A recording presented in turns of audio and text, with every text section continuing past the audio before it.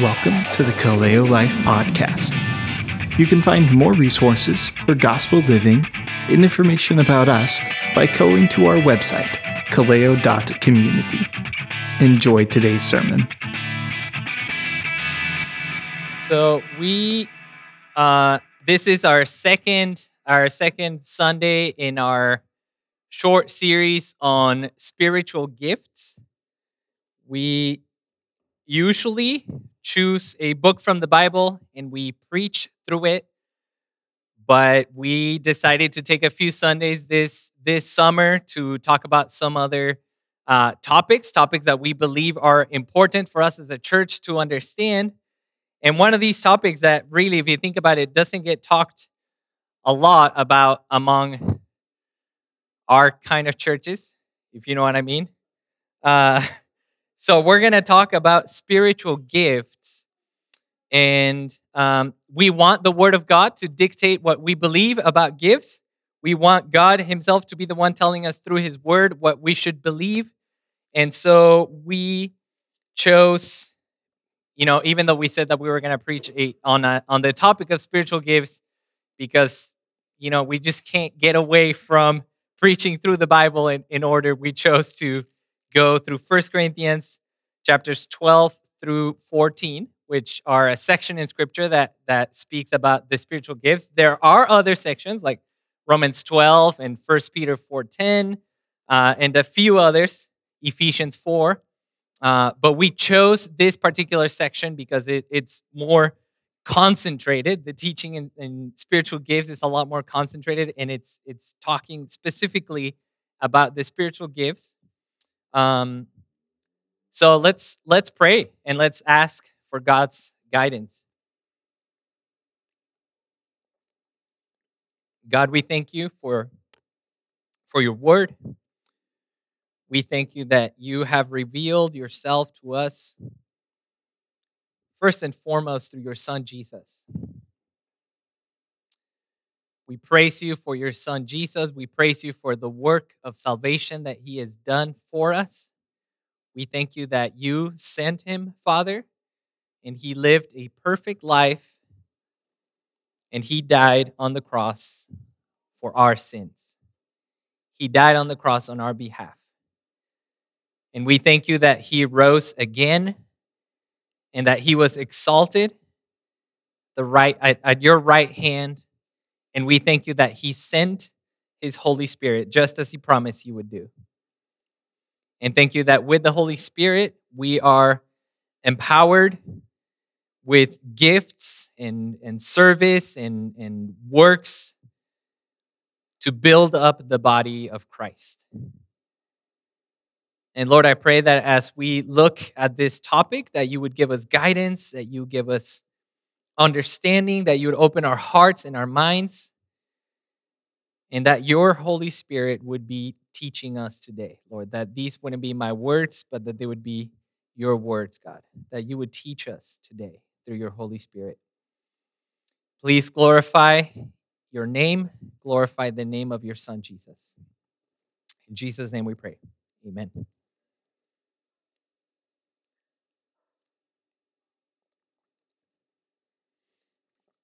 All right, so my original plan was to do verse 12 in 1 week, chapter 12 in 1 week, chapter 13 in 1 week, and then chapter 14 in another week. But of course, things just never go according to plan. And so I decided to stay in chapter 12 one more Sunday because I just feel like there's so much there, and I feel like last week was a good introduction to the spiritual gifts, but I wanted us to dig a little bit deeper into chapter 12. So let's just read the whole the whole chapter again, chapter 12, verse 1. Now, concerning spiritual gifts, brothers, I do not want you to be uninformed. You know that when you were pagans, you were led astray to mute idols, however you were led.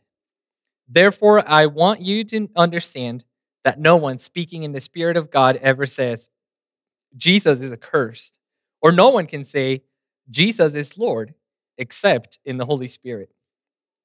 Now, there are varieties of gifts, but the same Spirit.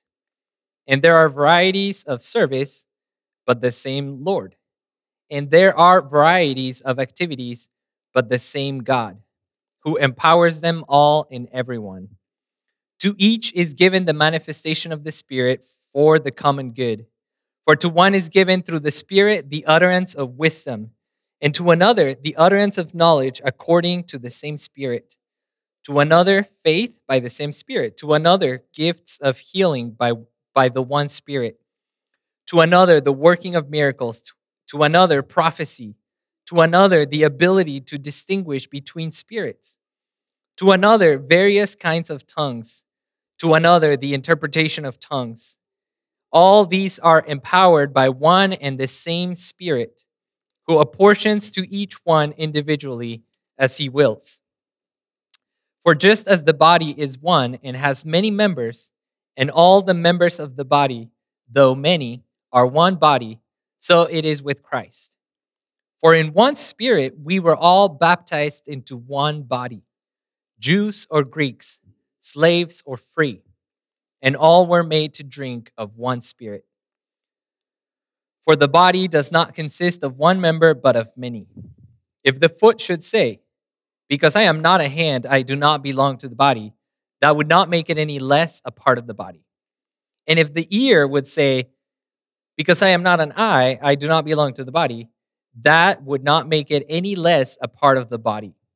If the whole body were an eye, where would be the sense of hearing? If the whole body were an ear, where would be the sense of smell? But as it is, God arranged the members in the body, each one of them, as he chose.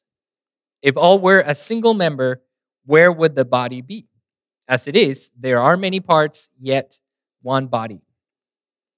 The eye cannot say to the hand, I have no need of you, nor again the hand to the feet, I have no need of you.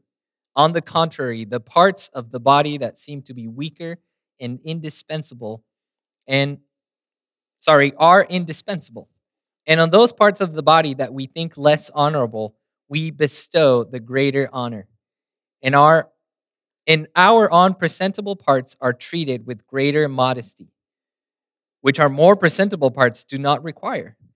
But God has so composed the body, giving greater honor to the part that lacked it, that there may be no division in the body, but that the members may have the same care for one another.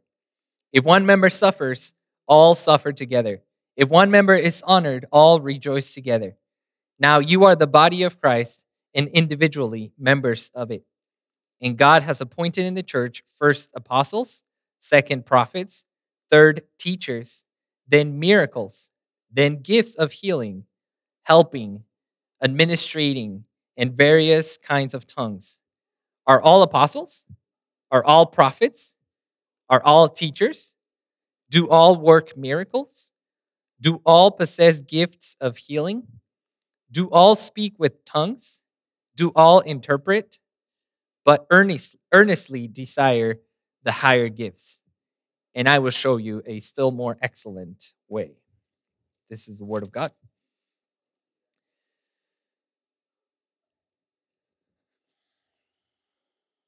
All right, so one of the main topics that I want us to focus on today is how the baptism in the Spirit makes one body with many members out of a diverse group of people. Let me say that again. The baptism in the Spirit makes one body with many members out of a diverse group of people. So I really think that Paul's focus in this passage, in this entire passage, even though he talks about the different kinds or some of the different kinds of gifts, I really think that his focus is the diversity and the unity of the church, of the body of Christ. I really think that that's what he's trying to get at here. And I mean, in some places it is really obvious, like in verse 12, right? He says, for just as the body is one and has many members, and all the members of the body though many are one body, so it is with Christ. So we see here the unity of the body and the diversity of the members within the body. Same thing in verse 12. For the body does not consist of one member, but of many. And he repeats that.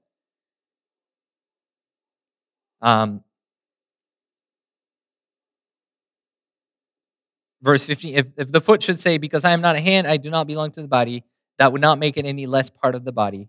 And if the ear should say, because I am not an eye, I do not belong to the body, that would not make it any less a part of the body. Well, sorry, he doesn't repeat the exact same phrase, but the point is, he is trying to emphasize that the body is diverse, is made out of many members, but it is one body. And one of the things that I don't want us to overlook, which I feel like when I preached through this last Sunday, I myself overlooked, is the subtle reference that Paul makes to the Trinity. So if you go back to verse 4, chapter 12, verse 4, he says, now there are varieties of gifts, but the same Spirit. And there are varieties of service, but the same Lord. And there are varieties of activities, but it is the same God who empowers them all in everyone. And so I think that one of the main points here is that the doctrine of spiritual gifts is a Trinitarian doctrine. It's a doctrine that flows from the triune God. So think about it. First of all, a lot of the times we think of the spiritual gifts as coming from the Spirit, right? And I mean, I think that is completely true. That's how Paul refers to them multiple times. They come from the Spirit. It is the Spirit, the one who apportions the spiritual gifts as he wills. It is the Spirit who empowers people for these gifts. It is through the Spirit that these gifts are given. But the fact that it is through the Spirit, it doesn't mean that the Father or that the Son are any less involved in this giving of the spiritual gifts. And so in this passage, it doesn't necessarily mean that each member of the Trinity only, the Spirit only gives gifts, and Jesus only gives service, and God the Father only gives empowerment for the spiritual gifts. But rather, it means that the whole Trinity is involved in this process of giving of the spiritual gifts. So, for example, just to help us think a little bit more about this concept of how God works in His triune nature. When we go to John 16, you don't have to get there, but you don't have to go there. But when Jesus is praying for the Holy Spirit to come, he says that the Spirit will not speak of his own authority, but he will take what Jesus is, and he will declare it to the disciples. So the Holy Spirit is working, is working not on his own authority. He's actually telling the disciples. He is actually telling us the things from Jesus. The Holy Spirit is glorifying Jesus, like we saw last Sunday. And then we see that later in in John 14:17, that's earlier, Jesus tells his disciples that the Spirit will indwell in them. The Spirit will live in them. But then you go forward to verse 23, and Jesus tells them that God the Father and Jesus will make their home in the believer. So what is it? Is the Holy Spirit indwelling us, or is Jesus indwelling us, or is the Father? Well, I would say yes, right? Even though, doctrinally in our theology books, we will see that, it is the Holy Spirit indwelling us. Well, because the Holy Spirit is God, and because the Holy Spirit is working in tandem, with the Father and the Son, it's God. It's God who is indwelling us. And so in the same way, even though the Holy Spirit is the one who in our theology books we see as the one giving us the gifts, it is God, the triune God, giving us the gifts. And we could see, in this passage, in chapter 12, if we were to separate it a little bit more, we could say, okay, the Spirit is the one that gives us the gifts, and Jesus is the one who is who teaches us how to serve one another, right? When Jesus was here on earth, he was the perfect example of service. And he not only teaches us that, but he actually, by his death on the cross, he gives us the power to actually serve others. And we could also say that the Father, God, is the one who gives us the power to practice these gifts, to exercise these gifts. And so we see how the triune God is involved in this giving of the gifts. But this is not the only way in which the doctrine of the Trinity or the knowledge of the triune God is involved in the giving of the spiritual gifts. One of the interesting things that I think Paul is doing here, well, sorry, actually, I'm skipping a little bit forward. Another way in which the triune God is involved in the giving of the spiritual gifts is through the work of Jesus, because he is the one who baptizes us in the Spirit. So if you go forward to verse 12, it says, for just as the body is one and has many members, and all the members of the body, though many, are one body, so it is with Christ. For in one Spirit we were all baptized into one body, Jews or Greeks, slaves or free, and all were made to drink of the Holy Spirit. So usually when we think about salvation, we think of the work of Jesus on the cross, right? We think, okay, so salvation, I believe in Jesus, I believe that he died on the cross, I believe that he rose again, and therefore I'm saved. And yes, absolutely, I do not want to diminish that in any possible way, but I think that we also need to think about the work of the triune God in our salvation. God is the one who, God the Father sent the Son, and Jesus lived his life by the Spirit, and he died on the cross, and he was raised from the dead by the power of the Spirit. And when he ascended, he was exalted, he ascended into heaven, he sent the Spirit. But here's one interesting thing that happens to us when we believe in Jesus. When God saves us, we are immediately baptized with the Holy Spirit. When we receive salvation, we receive the Holy Spirit with salvation. And this is what Paul is saying here. He says, for in one Spirit, we were all baptized into one body. This means that when we believed in Jesus and we received the Holy Spirit, we were immediately made a part of the body of Christ. We were immediately made a part of the church. Now, why is this important? Well, one of the reasons why it's important, and I don't want to get too much into this, but historical, traditional Pentecostal theology teaches that when you are saved, maybe you receive, a little bit of the Spirit, but then you have to seek a second experience of grace or a second experience of empowerment by the Holy Spirit. And it is then when you can speak in tongues and perform some of these gifts. And I would say, well, it doesn't say that anywhere in Scripture.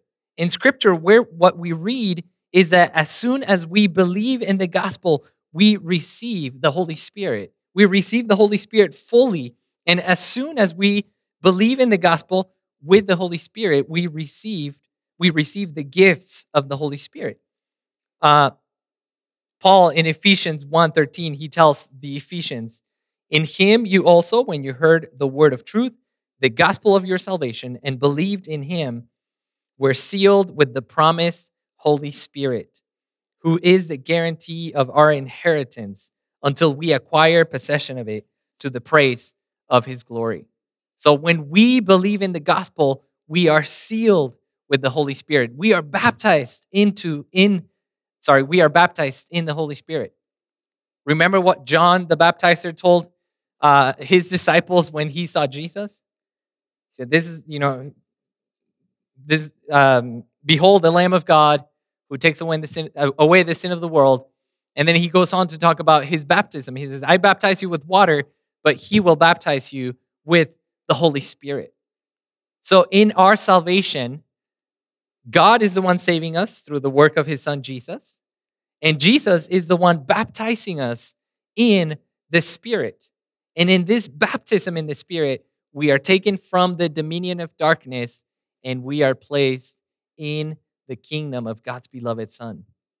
We are taken from belonging to the devil, and we are taken and made a part of the body of Christ. We are given the Holy Spirit to drink. Just think about this. When you are saved, you are made a part of a new community. Think about it. The church is now your first and foremost community. The church should have your first and foremost allegiance. Why? Because God has made you a part of the body of Christ, his church. That is now your main identity. You are a member of the body of Christ.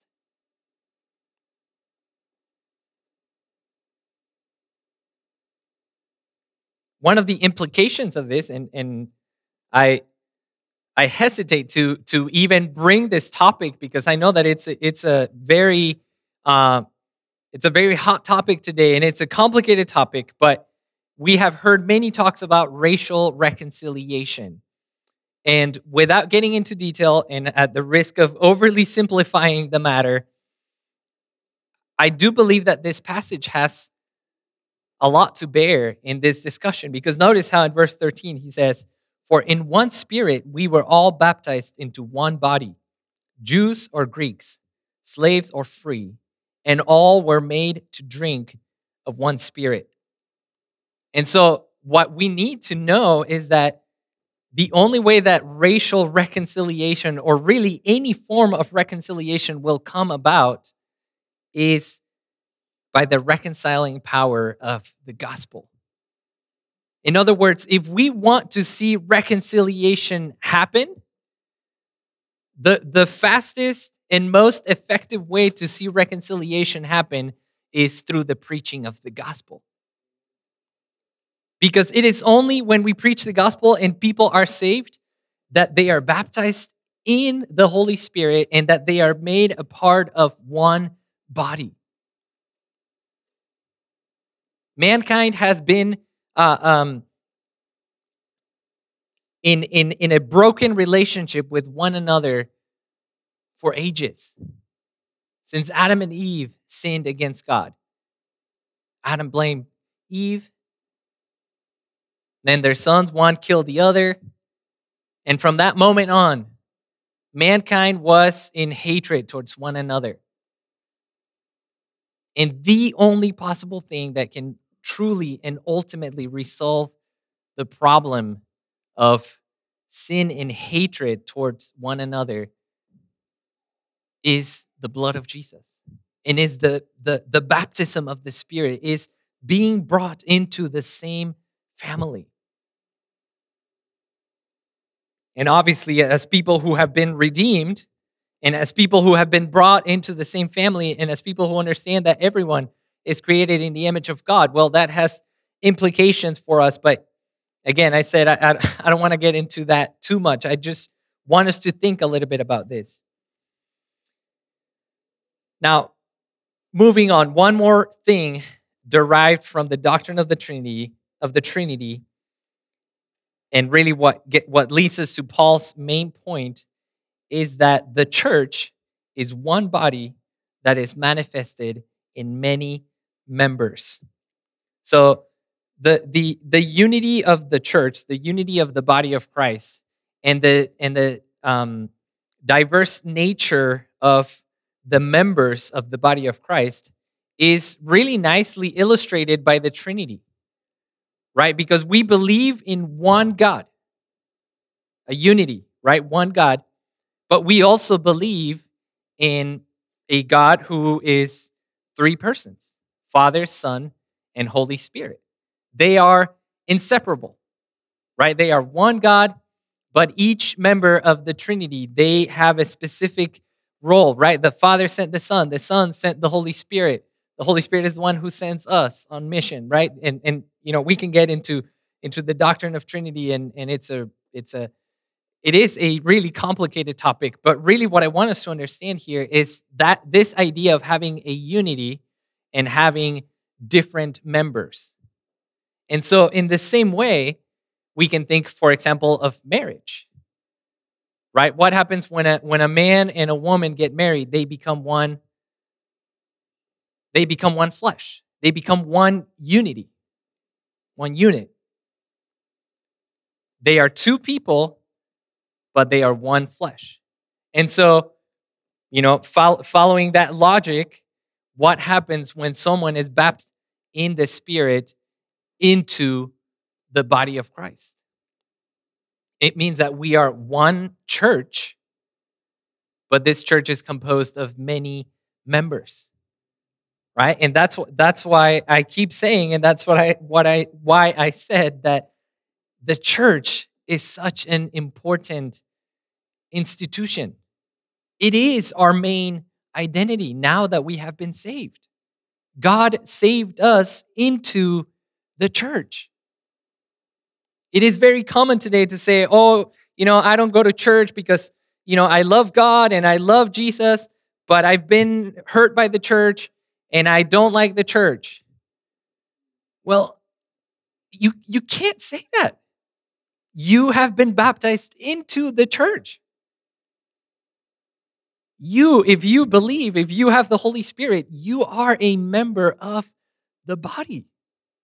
And just like we're going to see, the eye cannot say to the hand, I have no need of you. You can't say, oh, I have no need of the church. I'm just, my own little pinky toe walking around, and I have no need of the feet or the eyes or anything.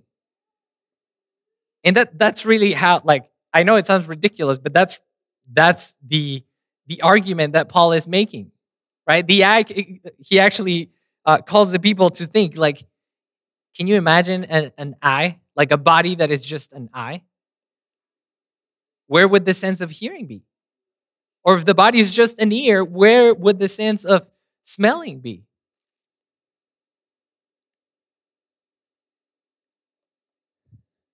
I found this quote from Don Carson really, really helpful in talking about the diversity within the body of Christ. He says, the triune God loves diversity.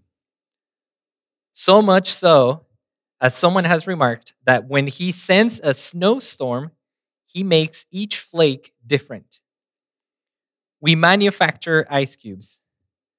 Doubtless, the church is in some sense like a mighty army, but that doesn't mean we should think of ourselves as undifferentiated khaki. We should be more like an orchestra, each part making its own unique contribution to the symphonic harmony.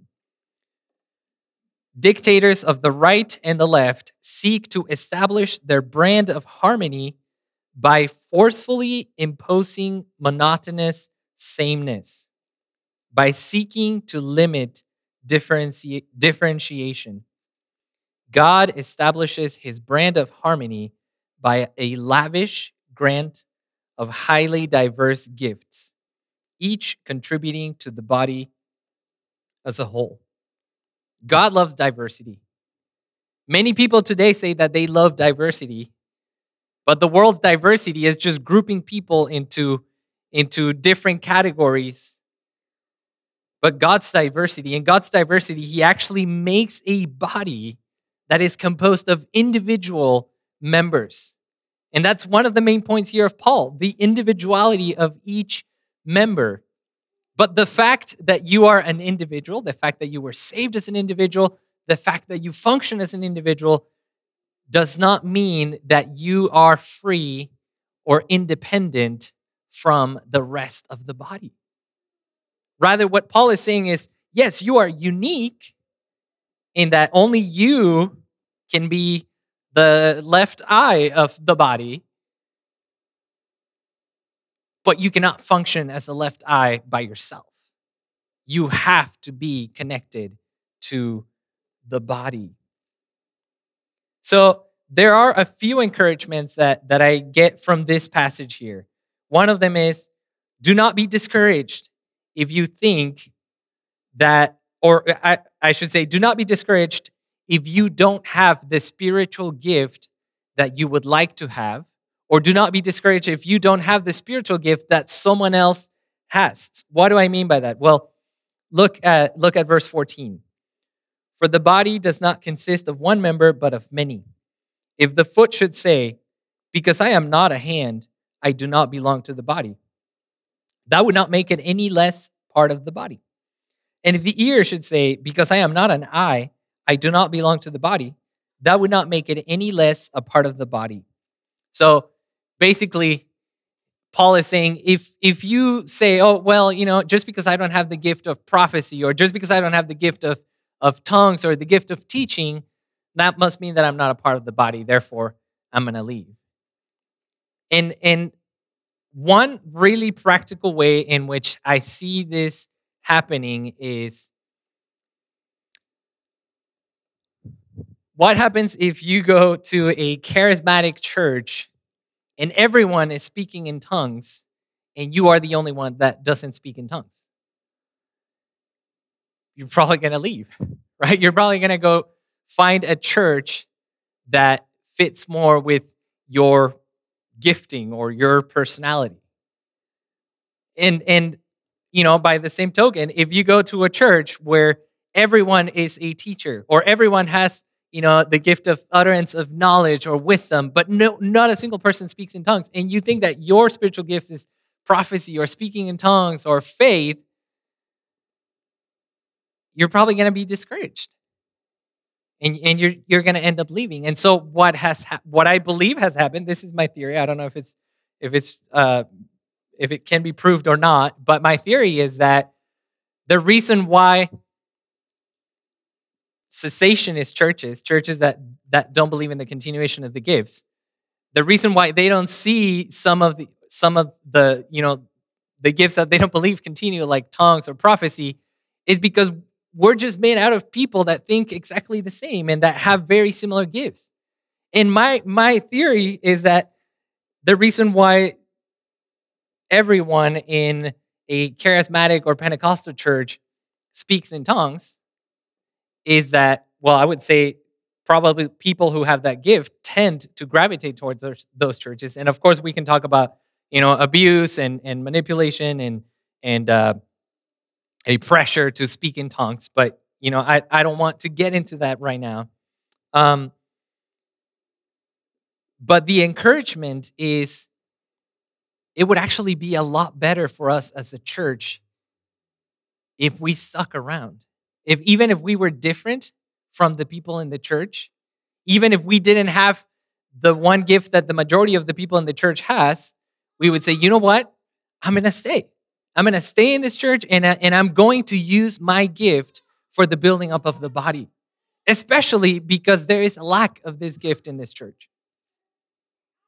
And so I think that we need to remember that God is sovereign, and in his infinite wisdom, he has made us who he has made us to be, and he has given us the gifts that he has given us, and he wants us to use those gifts in the church that he has placed us, that he has made us a part of.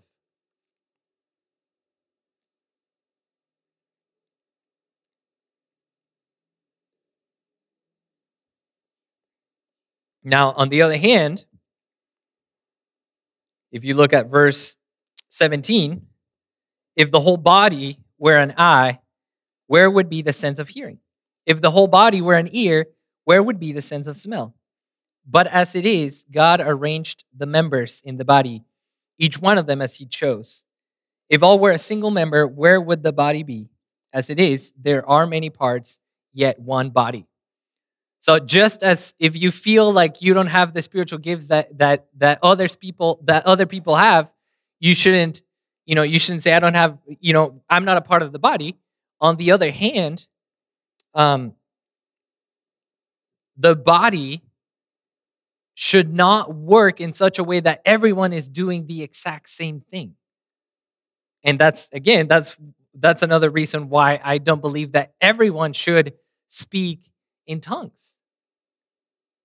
That's one of the reasons I don't believe that a proof of someone being saved or having received the Holy Spirit is the speaking in tongues. Paul himself asks the rhetorical question, do all speak in tongues? And he's expecting negative response. But what profit would it be if everyone spoke in tongues?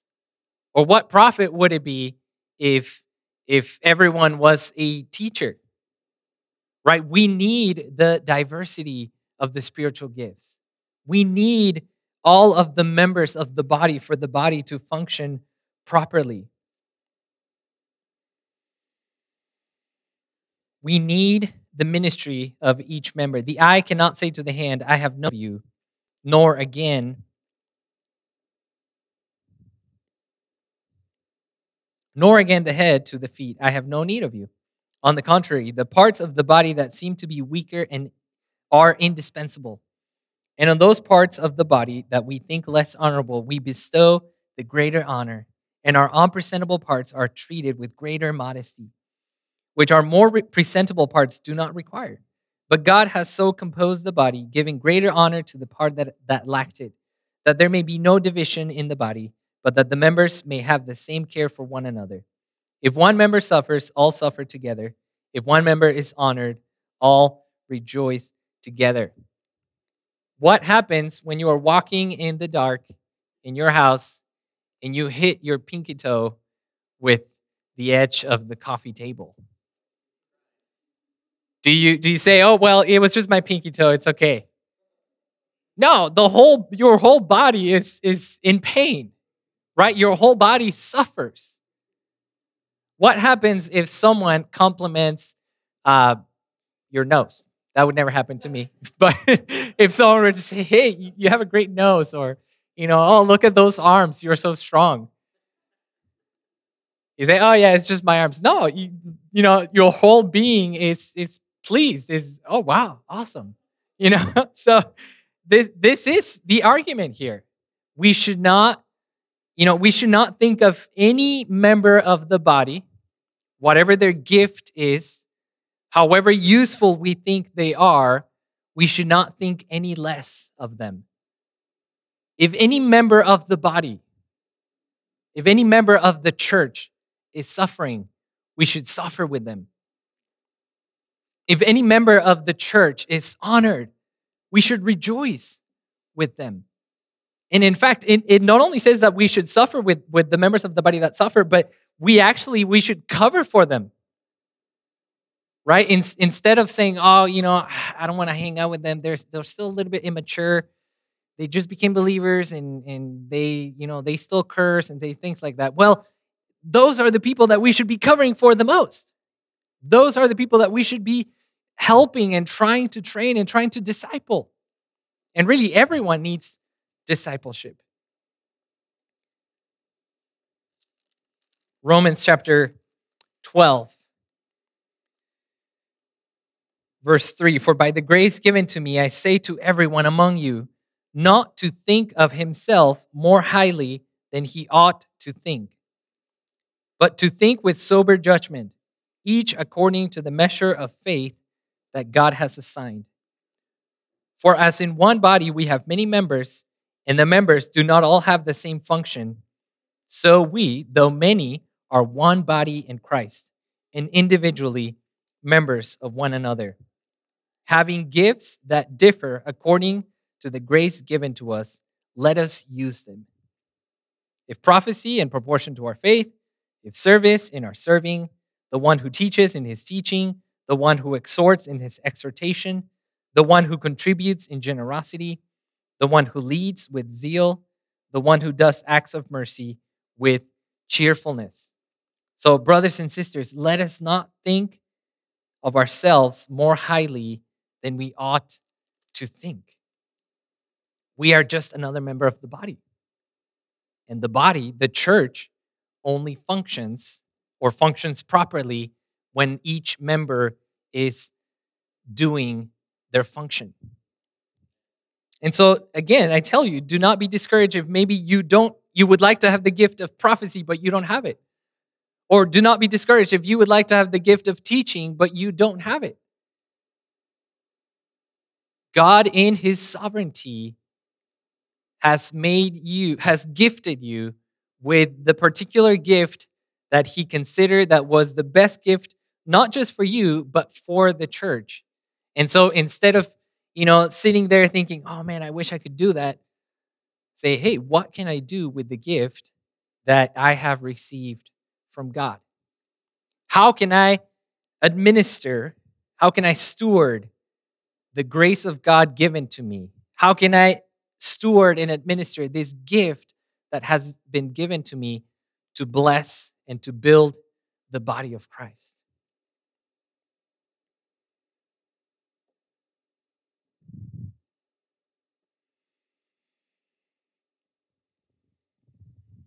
So as we close this sermon, I just wanted to clarify a couple of things. I am planning on talking about each one of the listed spiritual gifts, and I would like to explain them a little bit more so that we have a better idea of what some of them mean.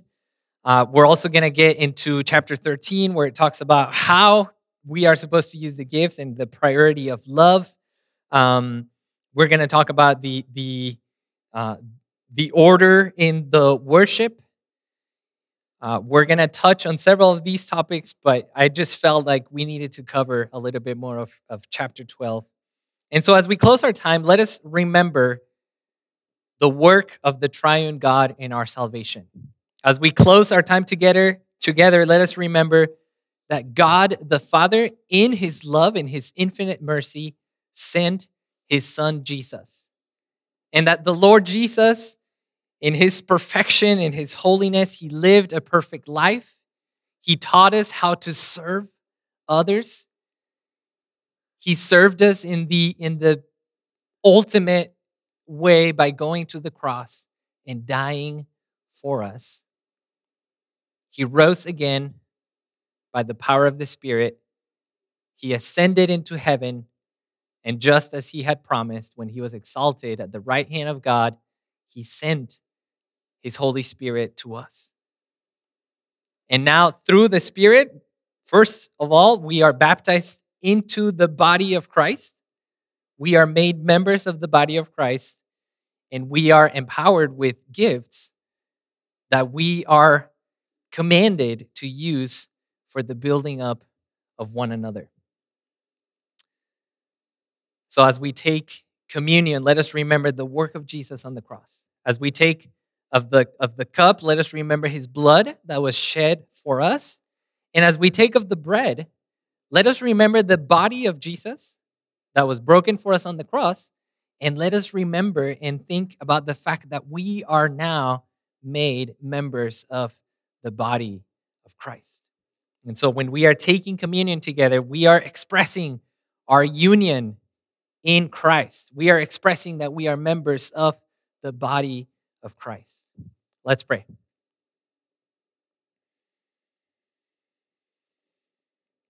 God, we thank you for your love. We thank you for your grace. We thank you for sending your Son, Jesus. We thank you for the work of Jesus on the cross. Thank you for the sacrifice that he made for us, Lord. May we never take it for granted. Thank you for the blood that he shed for us. Thank you that was the price that he paid for our salvation. Thank you for his body that was given for us. And thank you that through the Spirit, we are made members of the body of Christ. We are members of your Son, Jesus. We are members of one another. I pray, Lord, that as we take communion together, we would do it as a family, as a unity, as a church, and that we would also remember that you have individually gifted us for your glory and for the building up of your body. In Jesus' name we pray. Amen.